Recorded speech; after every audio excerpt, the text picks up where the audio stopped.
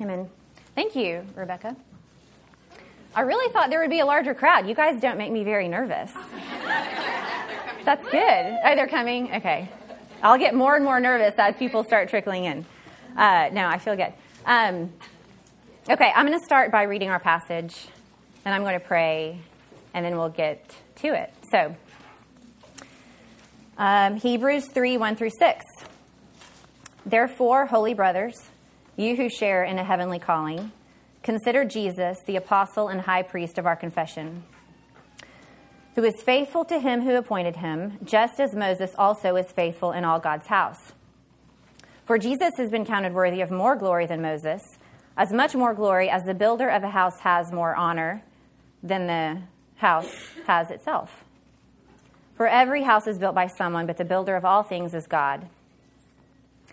Now Moses was faithful in all God's house as a servant to testify to the things that were to be spoken later. But Christ is faithful over God's house as a son. And we are his house indeed if we hold fast our confidence and our boasting and our hope. Okay, so let's pray. Lord Jesus, may the words of my mouth and the meditation of all of our hearts together be acceptable in your sight, O Lord, our strength and our Redeemer. Amen. All right, I want to take a closer look at two things today. First, I think the historical background is important here because we're introducing Moses into the list of things to which Jesus is superior. I don't think it's very hard for us today to understand that Jesus is better than Moses. It's something we've always kind of known and understood. We've always known where they stand in the order. But if we could better understand the history and Moses' importance for the audience of Hebrews, we might then better understand the application that we can make for today.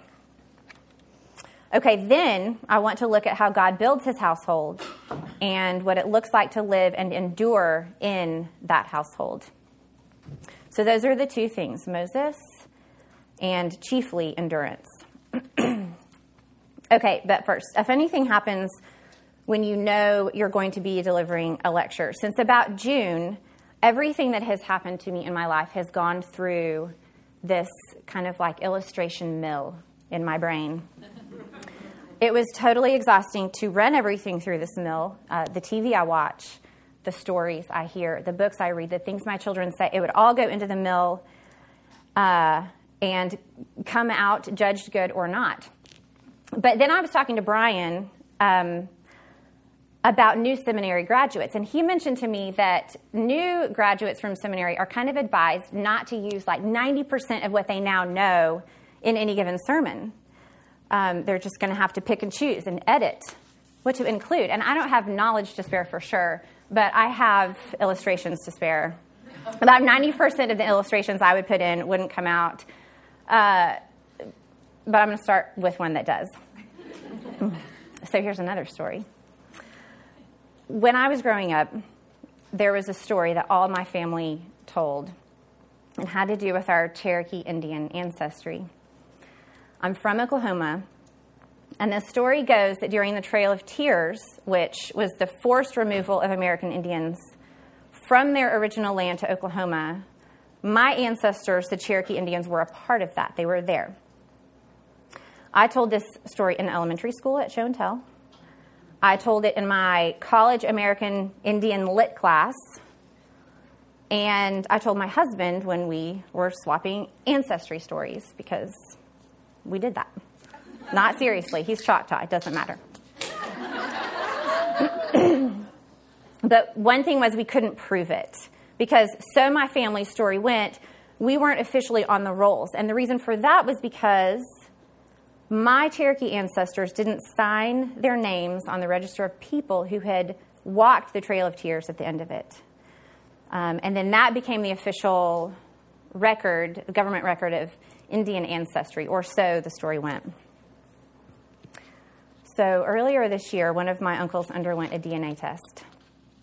And then he shared the results with the rest of the family, which showed that, in fact, there is absolutely not a drop of Cherokee blood in our veins. the story that we had promulgated for decades, and I had heard my entire life, I told my entire life, was no longer a reality. And as you can imagine, it was really hard to understand how to undo a lifetime of belief in it. It really took an act of will to dismantle all the parts of the story and actually apply the truth that we now knew. It's hard work. And so it is here with the audience of Hebrews. They'd spent a few lifetimes following God's law given to them through Moses. And now the hard work was coming to them in living out their new Christianity.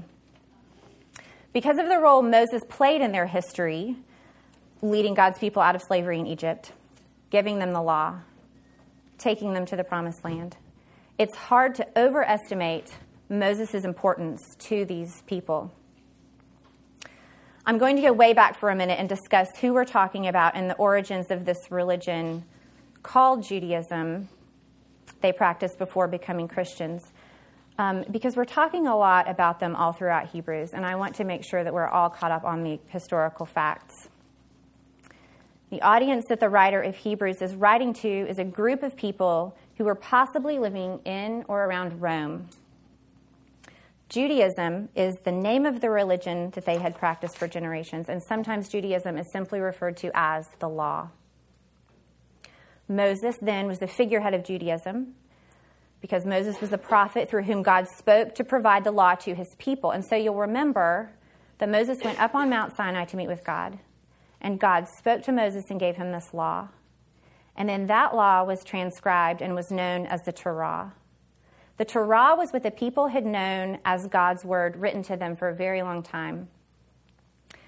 And it technically comprised and comprises the first 5 books of the Old Testament. That's what they read. In Old Testament terms, the Torah told them exactly how to live and how to make atonement for their sin.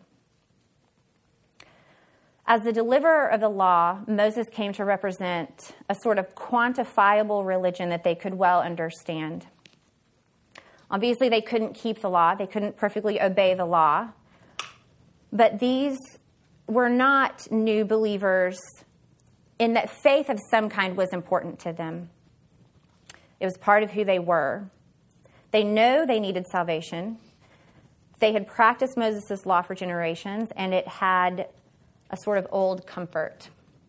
They knew exactly what was expected of them, exactly what was required of them to be considered religious and to be considered righteous and to be considered okay.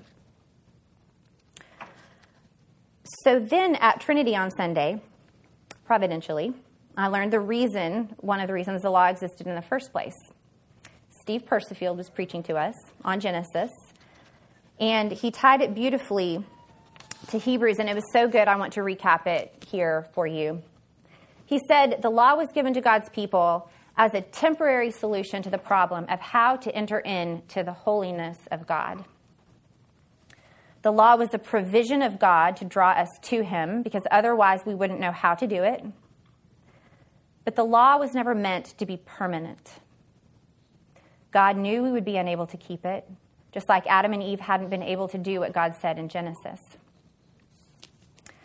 But instead of leaving us on our own, God saw our need, and so he provided the solution, the permanent solution. And the permanent solution was Jesus. The temporary solution was the law. The permanent solution was God himself, and it was always meant to be this way. Jesus then fulfills Judaism, and he replaces the one who presented the law to them, which was Moses. Moses was good to them. They saw him as good, and Jesus then is better. Jesus is the giver of that salvation. Okay, it's good to know how history applies to the progression of events, because now in Hebrews 3, 1 through 6, we know a little bit more about who this is written to.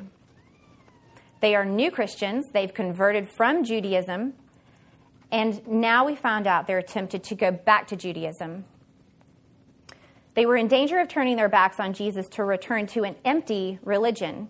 Now, why would they be tempted to go back, though? They thought life was getting hard with Jesus.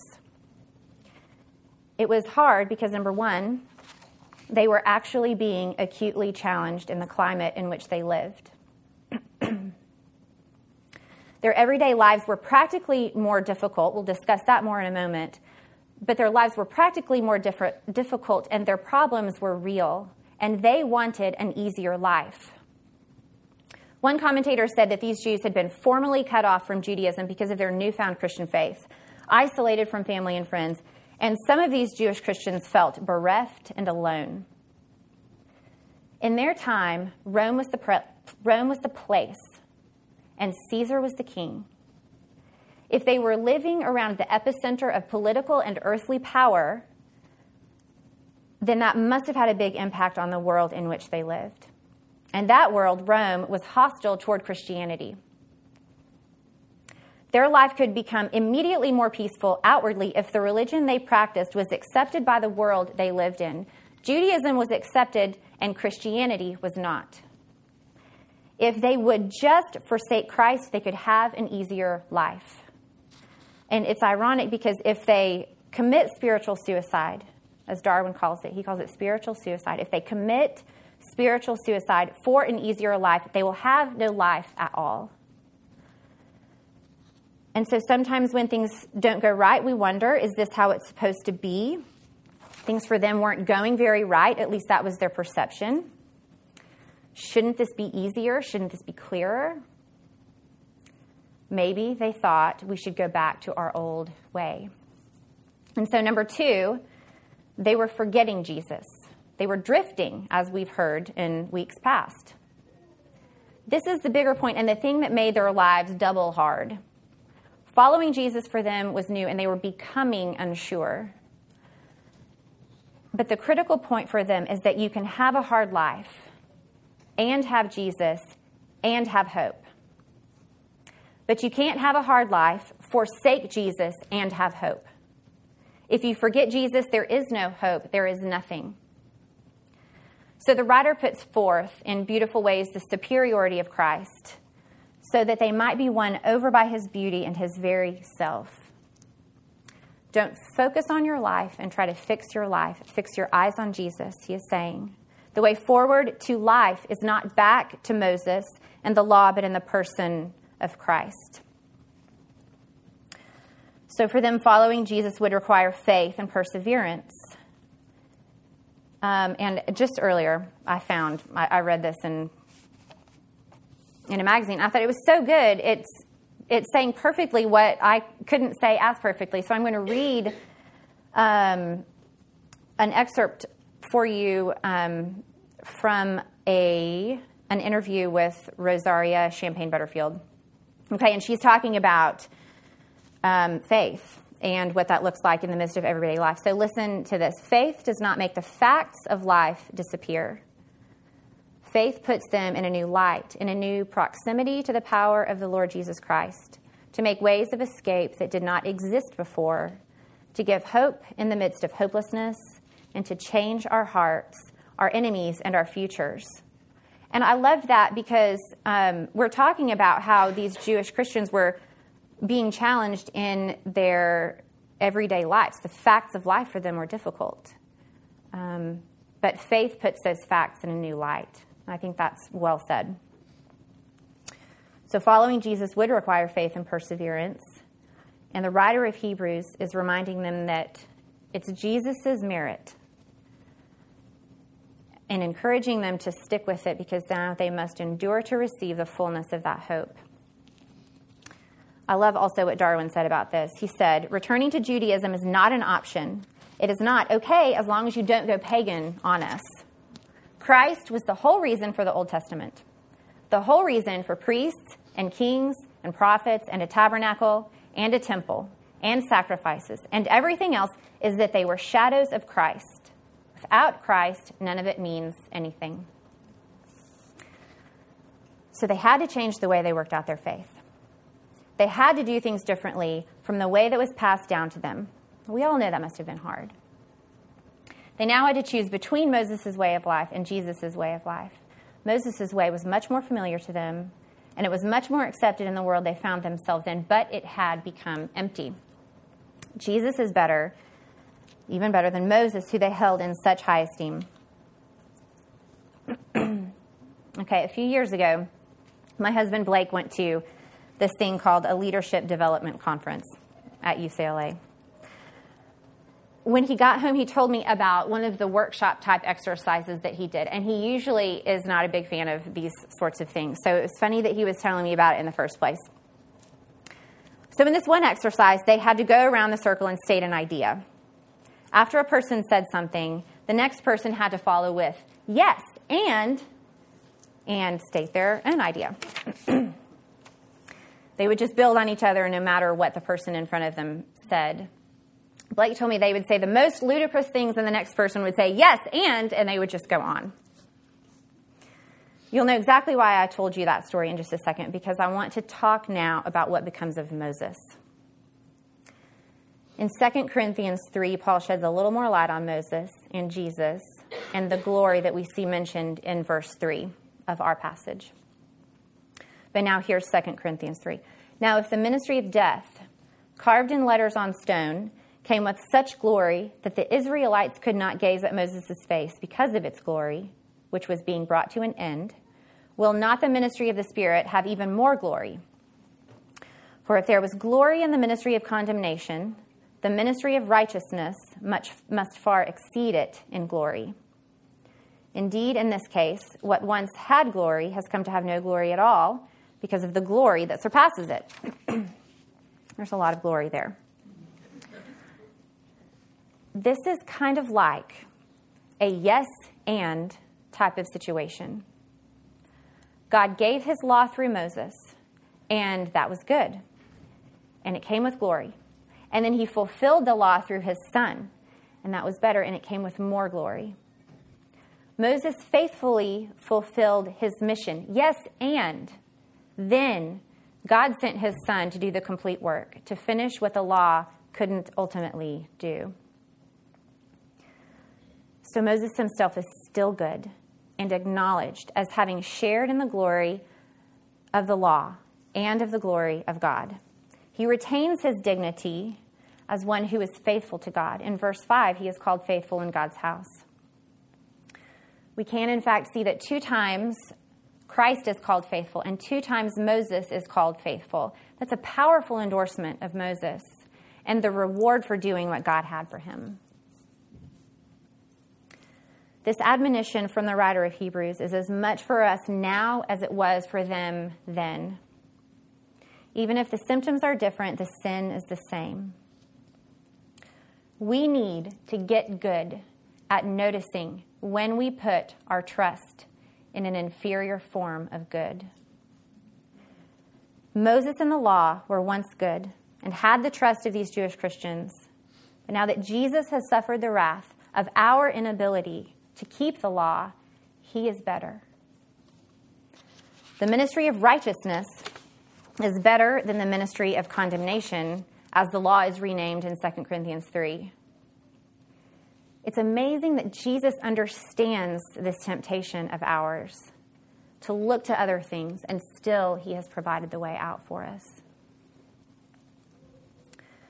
Therefore, we are part of the household of God if we cling to Jesus and endure, because even this is possible through him. That is where we want to be.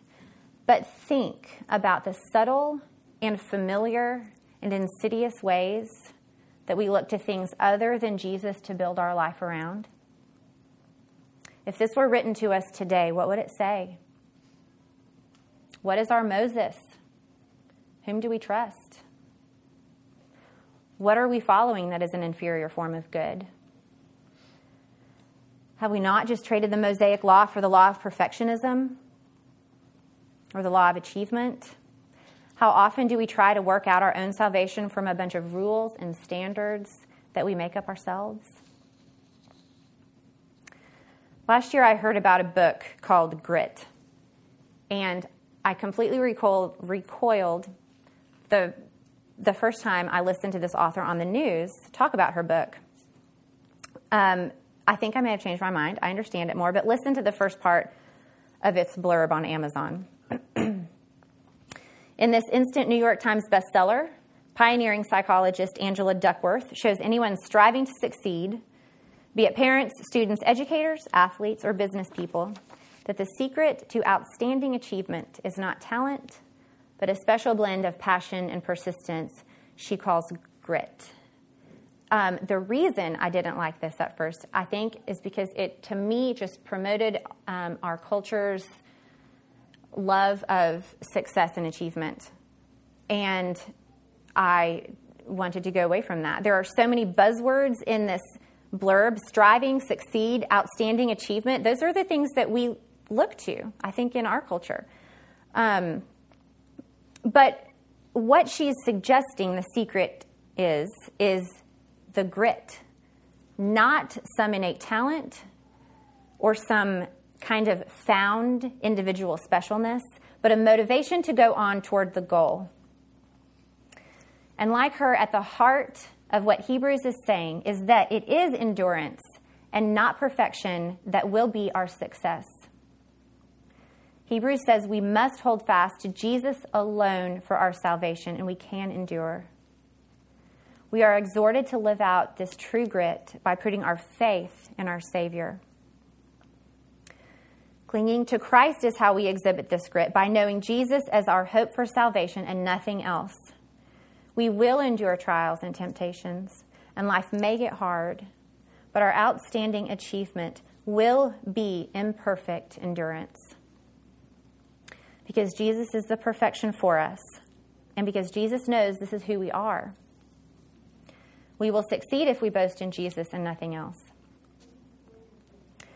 And I want to take a moment before we pray and say to those of us who feel that you are struggling with faith, that Jesus doesn't measure you by how victorious you are at feeling faithful. We often still think it's our own ability to muster the amount of faith necessary for endurance.